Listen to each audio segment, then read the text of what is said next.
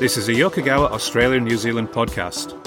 Welcome back to a new episode of Yokogawa Debunks, conversations with industry experts to demystify misconceptions and myths we hear in the process instrumentation and process automation space. I'm your host, Sean Carhill, and thank you again for joining us. Now, today we'd like to continue our chat with Stefan Nell from Real Time Instruments, or RTI, Australia. Hi, Stefan, and thanks again for joining us once more. Thank you very much, Sean. Pleasure to be back, and hopefully got quite a few likes on the previous session, and looking forward to this one. Thank you, Stefan. It certainly led to many questions coming up, which hopefully we're going to be able to answer today during this session. So, Stefan, now, I believe that there are two main configurations of these nucleonic devices. I'm just wondering if you could give us a bit of an insight into the two technologies. Yeah, sure, Sean. Probably the most common utilization of radioactive isotope technology within any operating or processing plant is the measurement of density and even level of materials within hoppers and chutes, and that's where we would utilize the cobalt-60 or cesium-137 isotopes. And essentially in a level type setup, how it works is that you got a nuclear isotope mounted in a lead-encased enclosure on the one side, with the detector on the other side, and as a material, the level rises within the hopper or tank, it then blocks off the radiation and it's detected by the detector, and then will give you a indication of level within that hopper or vessel. The second is the use of cesium-137 or cobalt-60 in density measurement, and as I mentioned in the first episode, it essentially works on the principle of the denser the material becomes, the less and less radioactive energy is transmitted through the pipe and is detected by the detector on the other side of the vessel or pipe. And it then computes to then display the density of the material. So less radiation means higher density of material in the pipe or vessel. The other use of radionuclides is for neutron activation, or as we mentioned before, prompt gamma neutron activation analysis. And this measures the elemental composition of material on conveyor belts, as it's being conveyed from some, say, for argument's sake, a crusher to a stockpile. Now, this works on the principle of a neutron generator being either californium-252, a neutron accelerated tube, which is an electrical device, or americium beryllium isotopes, and it emits a neutron from the source. Now, let's look at an individual neutron, but we have to consider that this is actually a neutron flux or a cloud that's transmitted into the material.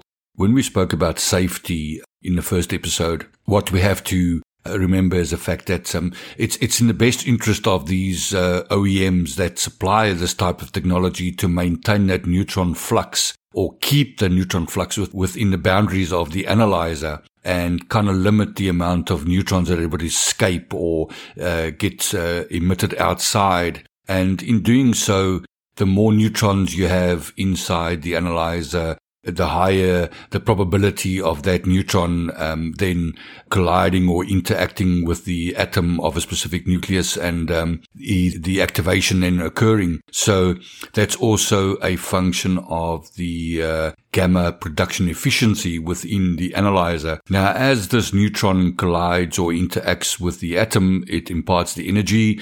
The atom returns to its natural state by emitting a gamma. That gamma is at a specific energy level and is deemed the specific to that element. And as I mentioned before, through spectral analysis, you can then determine what that element is by just looking at the peaks of those energy levels. And this is very, very useful determining elemental composition of materials where you want to control specific parameters into some pyrometallurgical processes.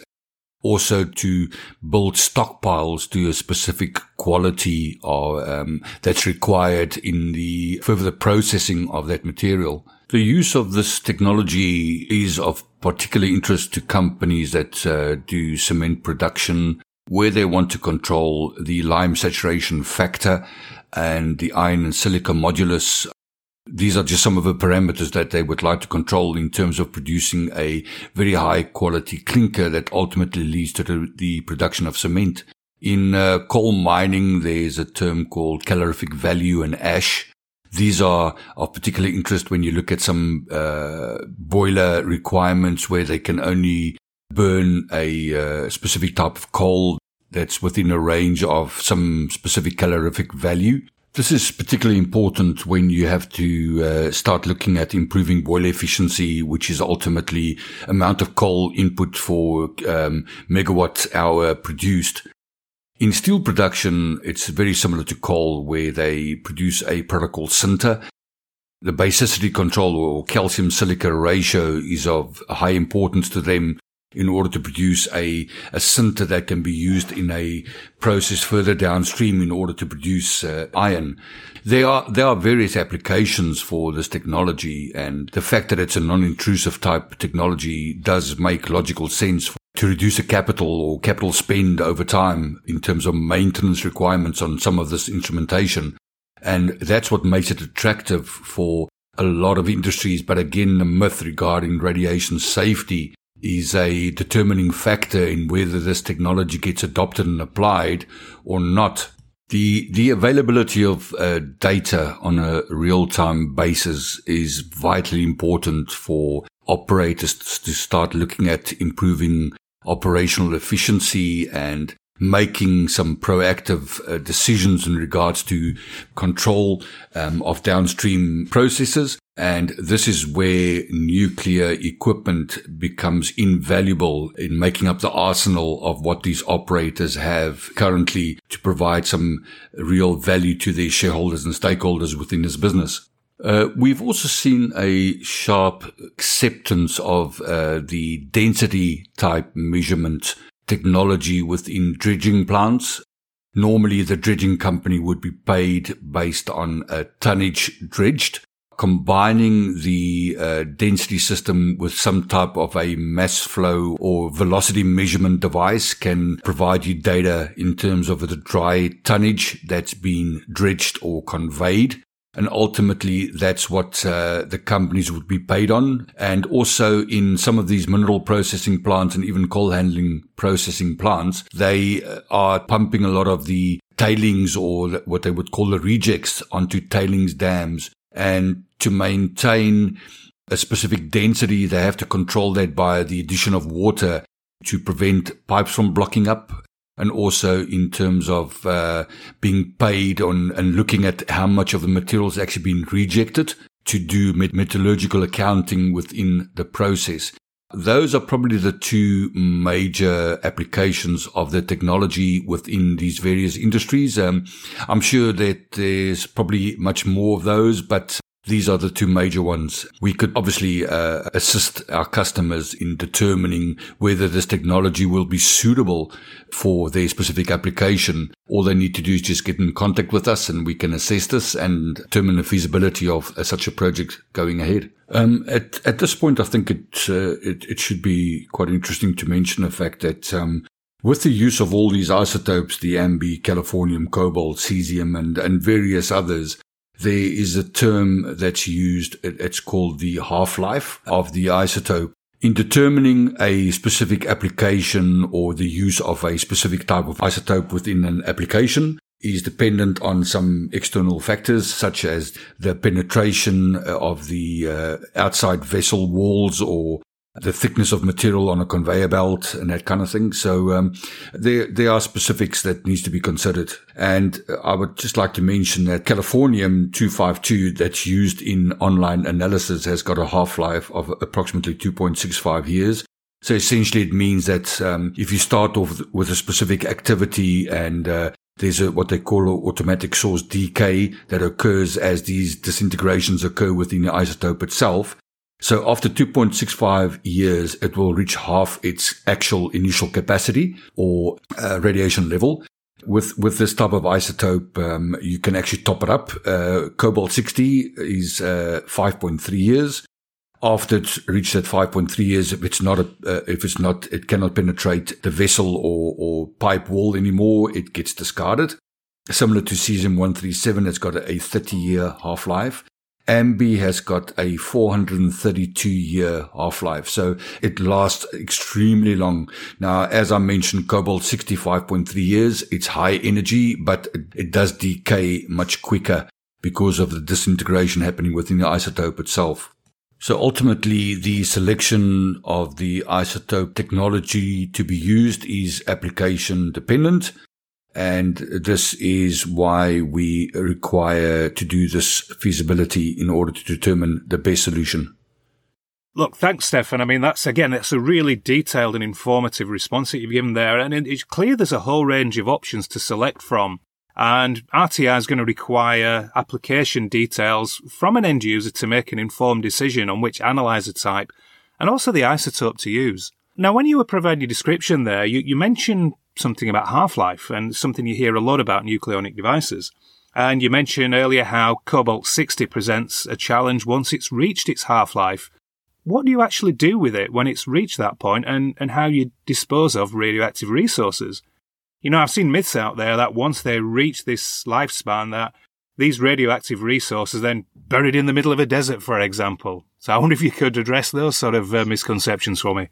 Yeah, sure, Sean. I mean, the misconceptions about the fact that some of these these used isotopes get stored under sea and within mine shafts and that, there is some truth to it. And again, the management and disposal of these isotopes are very strongly regulated by some organizations globally. We have to understand that once it's reached a specific half-life where it becomes unusable, it has to be disposed of. And there are various companies that actually manage the disposal of these isotopes globally. And in Australia, we've got several of those that do manage this. And we have to understand also, in addition to that some of these isotopes, although it's reached a non-usable activity for a specific application, it can be reused in another application where perhaps the pipe is not as big as the previous application.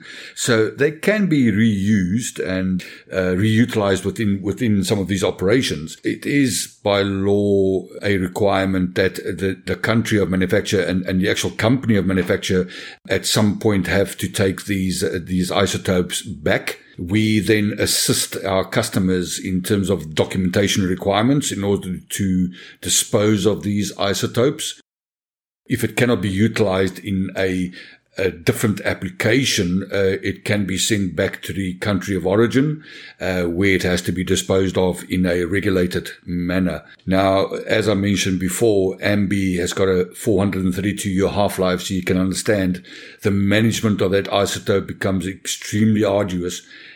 Hence the reluctance to kind of incorporate that kind of isotope within the instrumentation or the equipment supplied by these OEMs are very high, and they would prefer not to.